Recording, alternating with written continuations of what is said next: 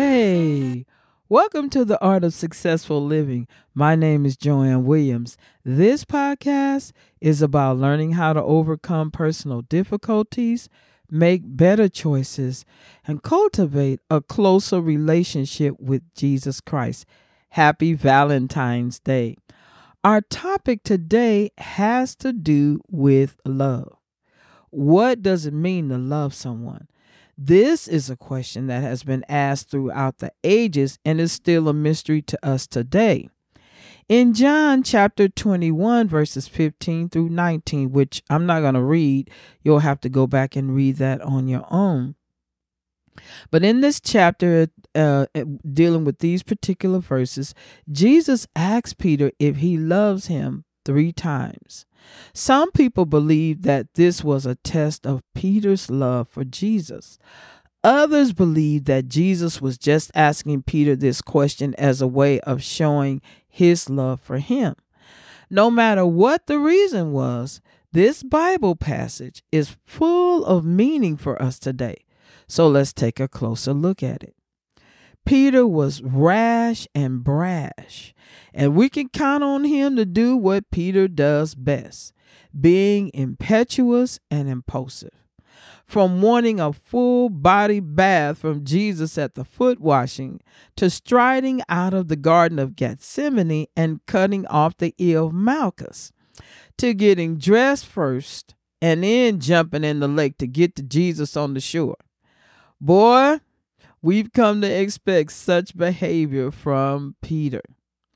With this perspective in mind, it's easy to reduce the conversation between Jesus and Peter in John chapter 21 to a reinstatement of Peter's discipleship or an attempt at some kind of reconciliation for a relationship gone bad. And so it makes the most sense that this has to be the moment when Jesus forgives Peter.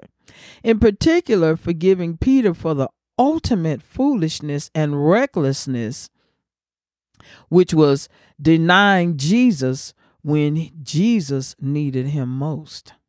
Remember, because Jesus had told Peter, say, before the rooster crows, you're going to deny me 3 times. Nowhere in the story, when they meet up in John chapter 21, does Jesus utter the words, I forgive you, because Peter hasn't done anything deserving of Jesus' forgiveness.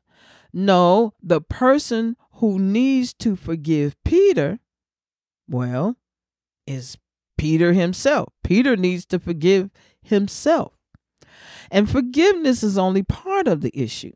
Assuming it's that which is needed to fix a relationship, especially to mend this particular specific relationship. But in this case, a little more digging and some careful study reveals that what Peter needs is to accept what Jesus needs him to be.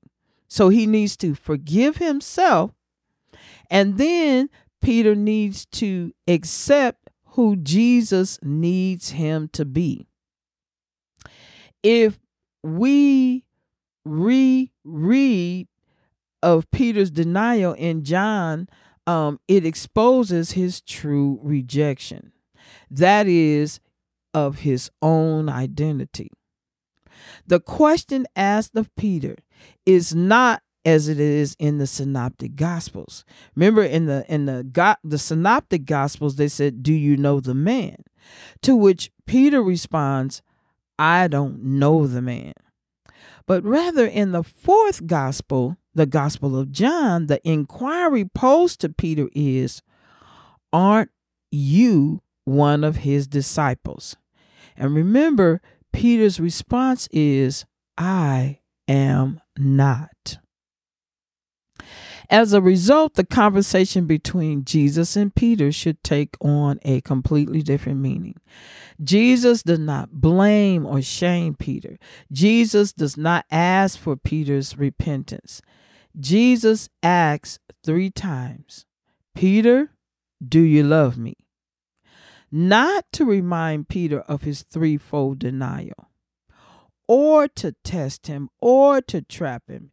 Instead, he tries to reaffirm who Peter needs to be. You got to get this. Go back and read that scripture. Because remember, he says, Peter, do you love me? Feed my sheep. Tend my sheep. Jesus reaffirms who Peter needs to be. The disciple Jesus needs him to be. And Jesus needs Peter to be the shepherd. You know, we play it safe around a lot of people in our lives, pretending, and rightly so. Not everyone deserves our truth. Not everyone can be trusted with our truth. And if this is the way we feel with people in our lives, even those closest to us, I suspect the same would be true of our relationship with Jesus. Our first thought about Peter when it comes to the decision he had to make around that charcoal fire is that he was terrified of what would happen to Jesus, and then what would happen to him.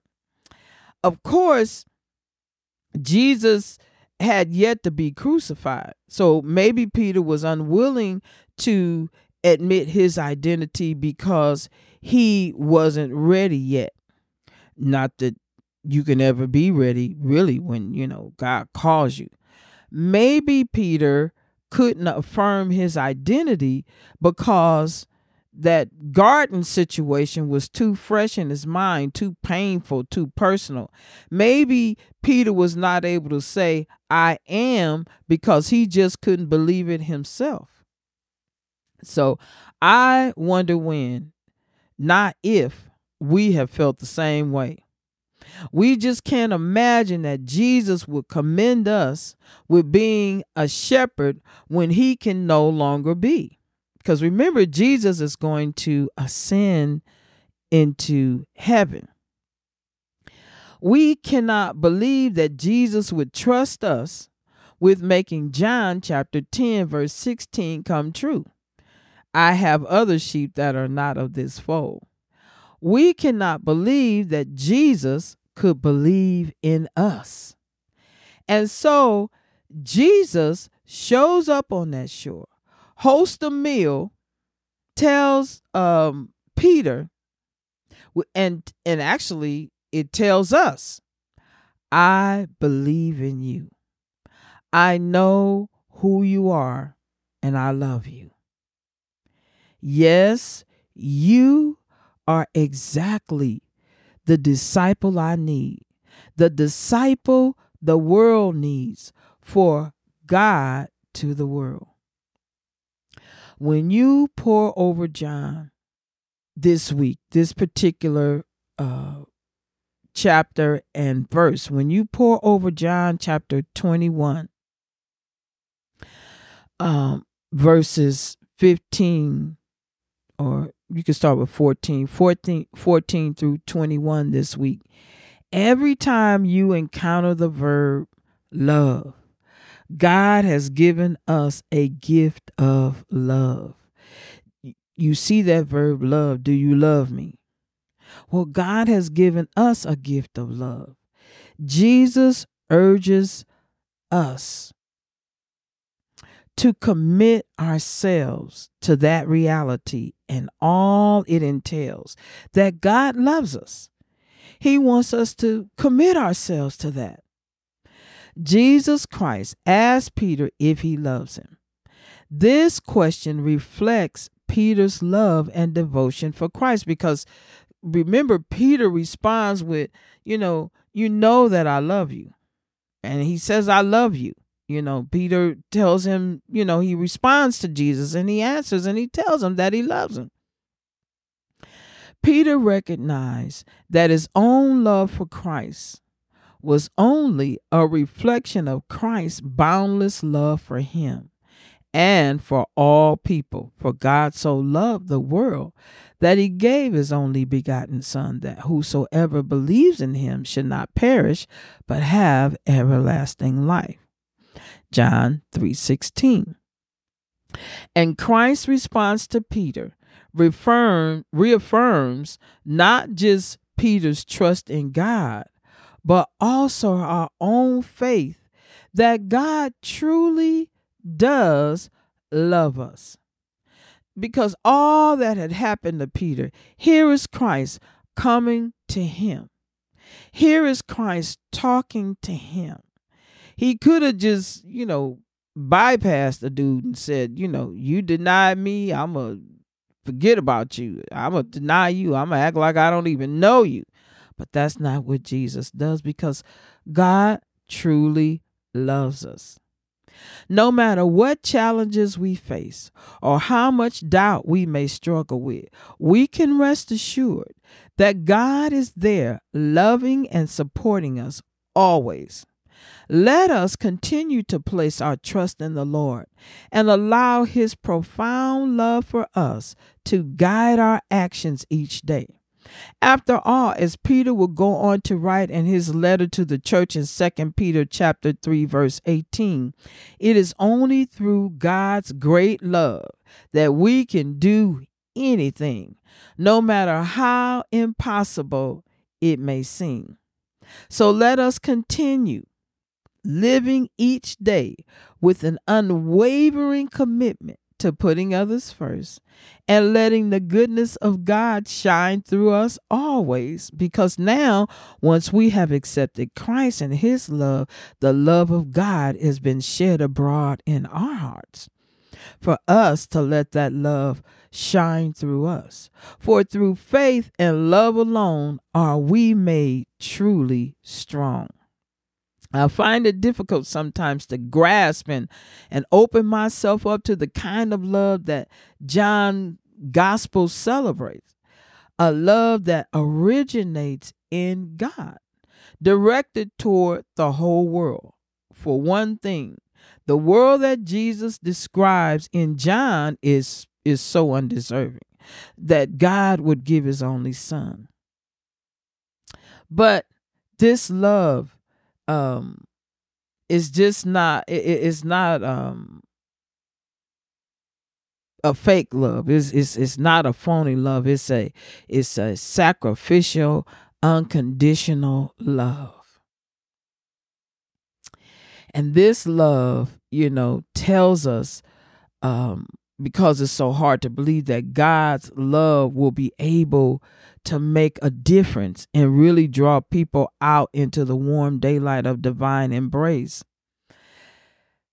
The love of God, this love that I'm talking about, it doesn't promise to end suffering. Love instead carves out a sanctuary amid the distress. Whatever we're going through, we have to remember that God loves us. The love of God means blessing and belonging. We belong, even when the world around us chooses the way of death and self-interest. More to the point, the love of God is magnetic. It will draw you out and draw you in. Draw you out of the world and into the family of God. The goal of this podcast is to influence Christian believers to lead successful or more successful Christian lives as we reflect on the love of God and the Word of God.